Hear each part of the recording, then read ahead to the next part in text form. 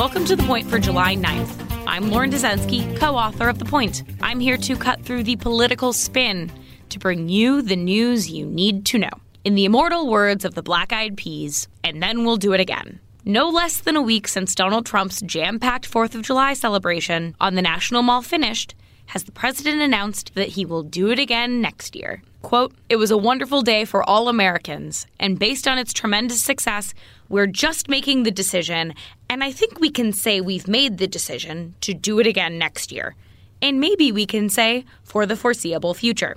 End quote, as the president said at an event at the White House on Monday. Trump's 4th of July celebration went off largely without a hitch, other than the rain, which streaked down the bulletproof glass surrounding the president while he spoke. He delivered an uncharacteristically bipartisan speech that praised the military, civil rights leaders, and the might of the American nation. The controversial tanks that were brought in on the beds of trucks were placed near the Lincoln Memorial and surrounded by fencing. But just because the event went smoothly doesn't mean the chorus of opposition coming from the Democrats will die down. Senate Democrats are calling for an investigation into just how much the expanded event cost the U.S. government. Right now, Trump's larger celebration's price tag is unknown. The only major number was $2.5 million, which the Washington Post reported was diverted by the National Park Service. The senators say that they are very concerned by the impacts and the precedent of diverting limited federal resources. They're also asking the Government Accountability Office to investigate whether the administration broke laws that prohibit taxpayer money from being diverted for political purposes.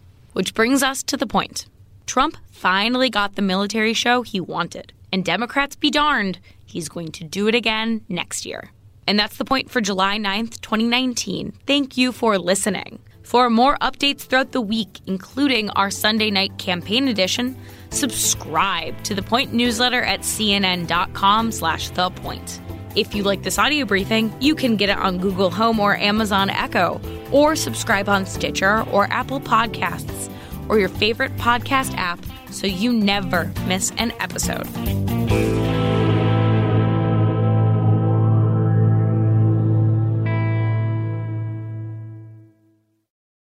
When you work next level. And when you play next level. And when it's time to sleep, Sleep Number smart beds are designed to embrace your uniqueness, providing you with high-quality sleep every night. Sleep next level. J.D. Power ranks Sleep Number #1 in customer satisfaction with mattresses purchased in-store. And now, the Queen Sleep Number C4 smart bed is only $1,599. Save $300 for a limited time, only at Sleep Number stores or sleepnumber.com. Prices higher in Alaska and Hawaii.